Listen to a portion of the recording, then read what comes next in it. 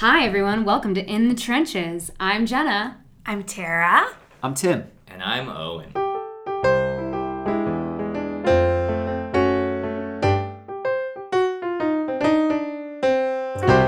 Hi, everyone. My name is Tara. I'm originally from New Jersey. And today on the podcast, I'm going to start us off with a question, pretty simple one, of just answering for all four of us, Jenna, Owen, and Tim, and myself, just answering where we're at right now within our actor career, what it looks like in this moment, which probably while we're recording it right now and when this airs will most likely be a little different just because that's the nature of the beast when it comes to a career in theater. It changes.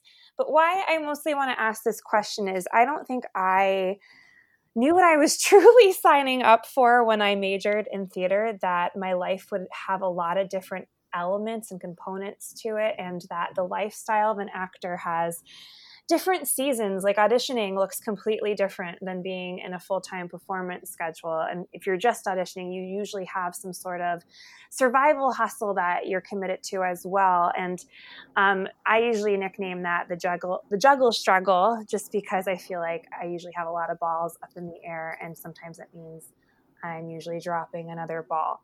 So my first question for you, my friends, is what you're up to right now, what your life looks like, and any challenge that you're facing right now currently within that you're actively working through. Tim, would you mind tackling that first? No, happily. So this is Tim. I'm in Manhattan right now, and I'm a voice teacher here in the city. So I used to call it my side hustle, but really it's kind of like I'm an actor and a teacher. And I sort of have come to be just comfortable with that life balance. So my teaching and my acting make up 50-50 of my creative career at this moment. I think the struggle comes in when I have to actually do what I teach to my students, like walking the talk, taking off the teacher hat and stepping into audition or performance mode or whatever it is. I think the challenge comes when, because we're all in professions where we use our voices for a living, and we don't have the luxury of throwing our instrument into a closet after practice. After teaching for 6 hours, the last thing I want to do is work on my own voice and look for new songs for myself. So that is the inherent juggle struggle with me. The thing that I think I used to do in terms of auditioning would be to cast as many fishing lines into the river as possible and wait for nibbles. And I realized that as I was teaching more and more, it became more difficult to sustain that. So I realized, what if I throw less lines in the water and just change the bait at the end of the hook?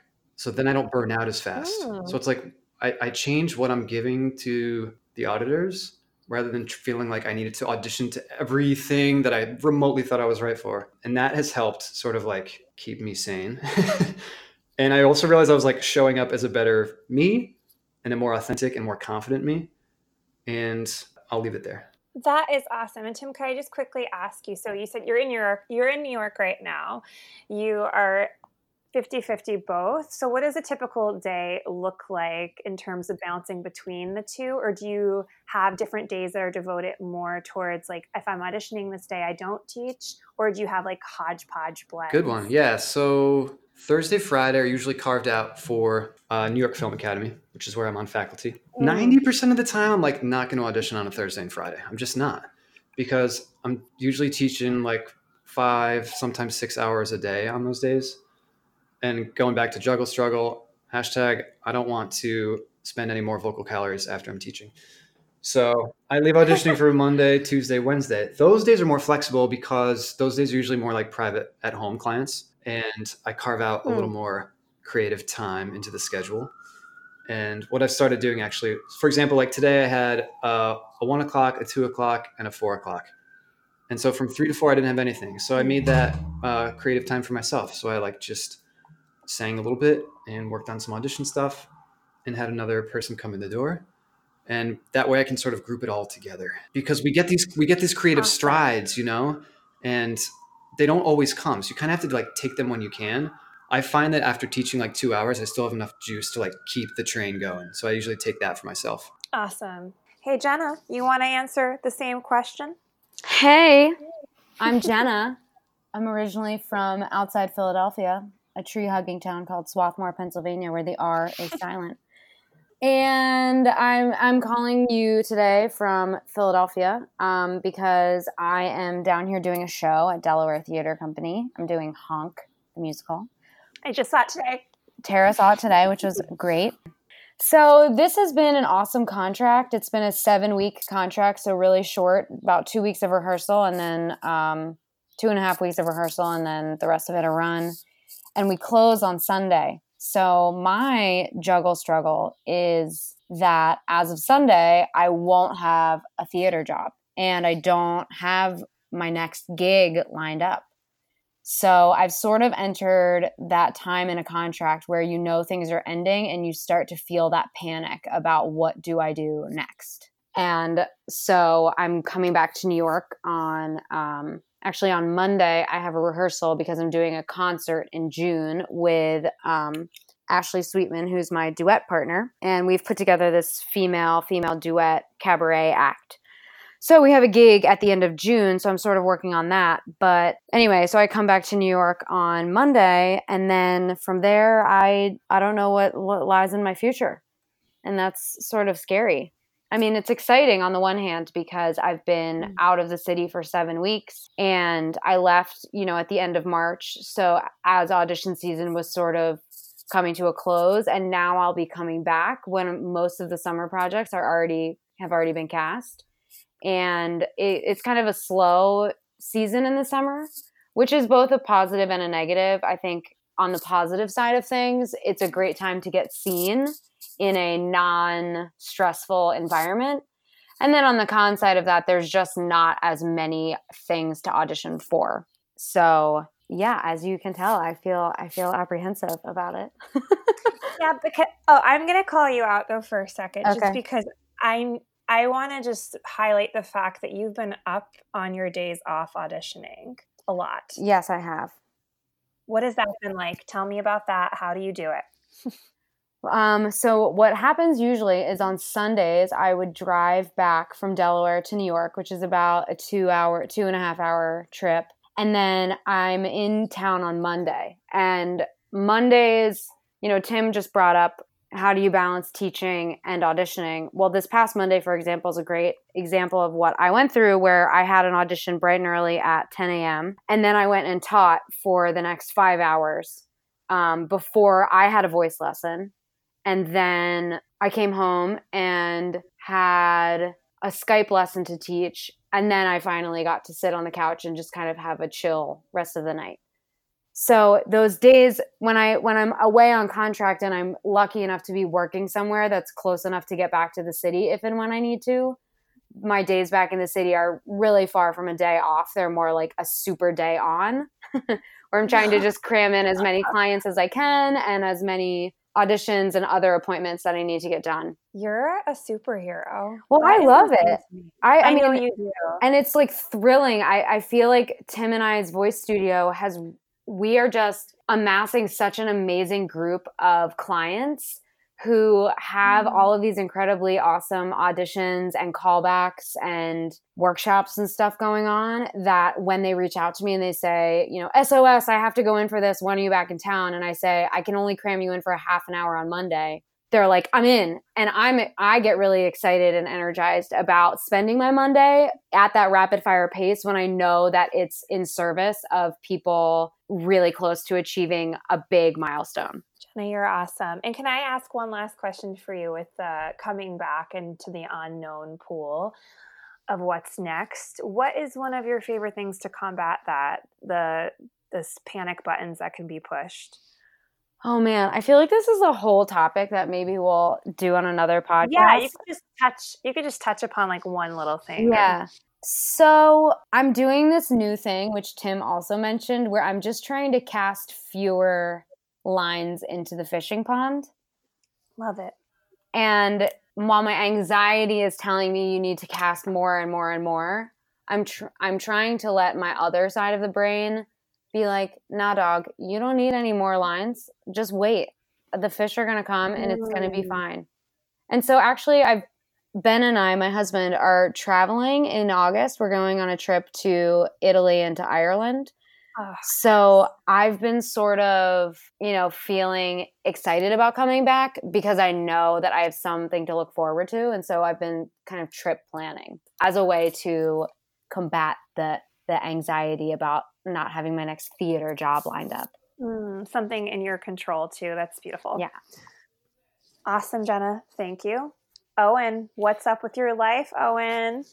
Hello, my name is Owen. I'm originally from Media, Pennsylvania, outside of Philadelphia. I just flew to Philadelphia yesterday from Florida because I'm currently in a co-production of Legally Blonde, the musical. We started at the Riverside Theater in Vero Beach, Florida, and we start tech this week here in Philadelphia at the Walnut Street Theater, where the show will run till late July, and that's where I am. Awesome. So you're completely engulfed in a show contract.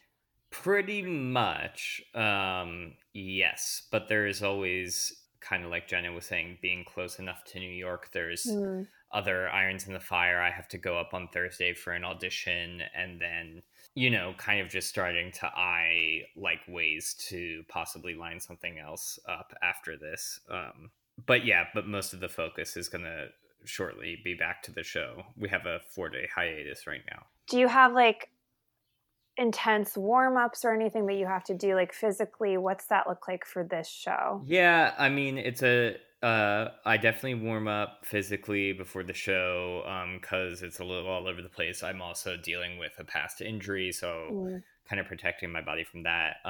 And then I'm also covering a pretty big role, so that's on my agenda at the moment as well, is making sure that I'm ready to be off book and ready to ready to go for that. So but it's a pretty busy show. Definitely warming up, taking care of the body, staying fit enough to carry a run this long with a show this busy, and then also kind of keeping my voice in check for the role I'm covering, which is kind of vocally challenging. So it's a full-time job. Sure is. Yes, it is. Get it, Owen? That's awesome. I didn't know you were covering something. That's exciting. Yeah. Is it Emmett? It is Emmett. Yeah. Yeah. Okay. I need to know if it ever happens because I'll get on that Bolt bus. I'll let you know. Yeah. Should I answer it or no? Yeah. Yeah. Okay. Hello again. It's Tara. She's back. And I'm currently, this is my first time I could actually say this, is having full-time theatrical employment in New York City. Yeah. I'm currently in this new immersive experience called Pips Island. It's for children, and I often describe it as like a Willy Wonka version of Sleep No More. And there's animation and puppets, and it's got like sensory, like you could smell things in certain rooms. There's a lot going on. So it's a new way of telling stories. I have conversation with a puppet. I ride on a flying ship. So not too bad of a job. Wow.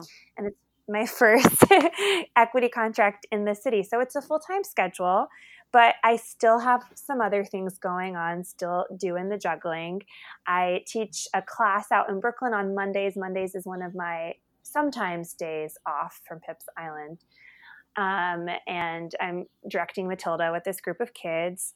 And then I have coaching clients kind of peppered in all around this schedule. Monday nights is usually a big night for me with coaching.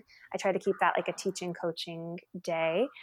And I am running 3 upcoming women's circles with my group, The Wander Women, which is mostly female identifying folk that we gather to connect off the clock and take big exhales together and just check in with one another and offer support.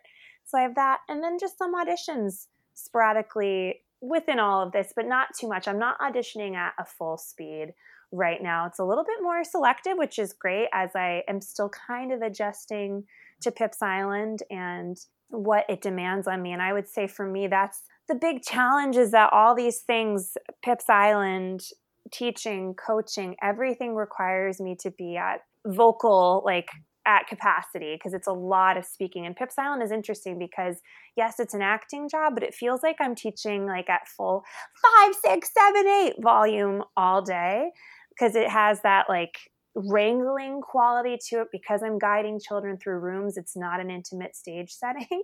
So I feel I've definitely been having, especially in April when we had a lot of shows, I was feeling the vocal fatigue woes and getting a little allergy stuff happening and then sickness. So that has been one of my biggest struggles. So I've been meeting that with figuring out better foods I can eat. And I've invested in that fun Pure Mist steamer, which I could not recommend more because it's great to travel.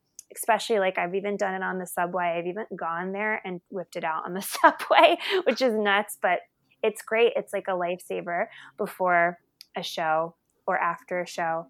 Same with nasal irrigation and all that. But yep, that's exactly where I'm at right now. So I'm kind of curious about this group that you're leading. Mm-hmm. It sounds like you've sort of taken this role of like being a spiritual leader of sorts. Is that fair to say?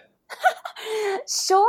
Yeah, I guess it's like I definitely bring in a little bit more of that realm for the circles than like anything else. So sure, I'll go with that. So like, how did you get there? And I wonder if that helps you with your juggle struggle.